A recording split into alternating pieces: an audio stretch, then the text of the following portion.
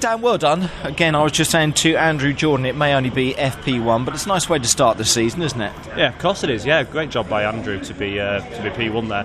You know, it's a brand new car that's only turned a wheel sort of, just before media day, the day before I think, and then on media day he did some competitive running. But yeah, that's really good showing from him. Honda 2, 3, 4, 5. Yes, there's a lot of them up there, aren't there? Which is great, obviously for the brand. And yeah, it's early days, but of course it gives you a little bit of indication of what's to come. You know, I think there's a few people on that list who are going to move forward. But you know, I think it gives you a rough outline of what it's going to look like. Good. When we really start to turn it up and see what we can do. For yourself, your Honda, what was it like out there session-wise? Were there any sectors that you didn't feel you quite got the best out of the car? Or yeah, I think so. I think it's one of those that it's a very cold day, and you kind of in your mind you have an idea that the track's not going to be that good. And actually, you know, the lap time there that Andrew's done is already right where we were at media day after the whole day of running. So the track's obviously got some speed in it.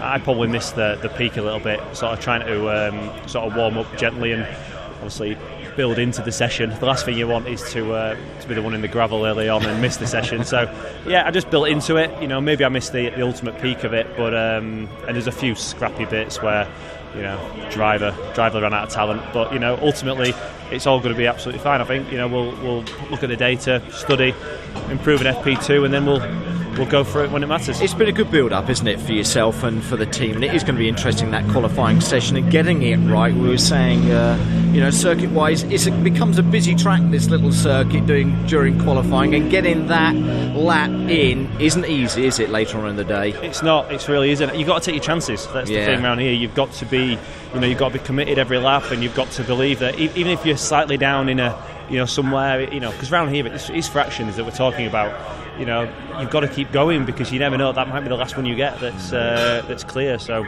no, it's going to be very important to track position. It is an important pole, I think, this one, because it's the only time all year when everyone's in the zero ballast, everything we've got sort of thing. And I think it's also nice just to start that year out of that.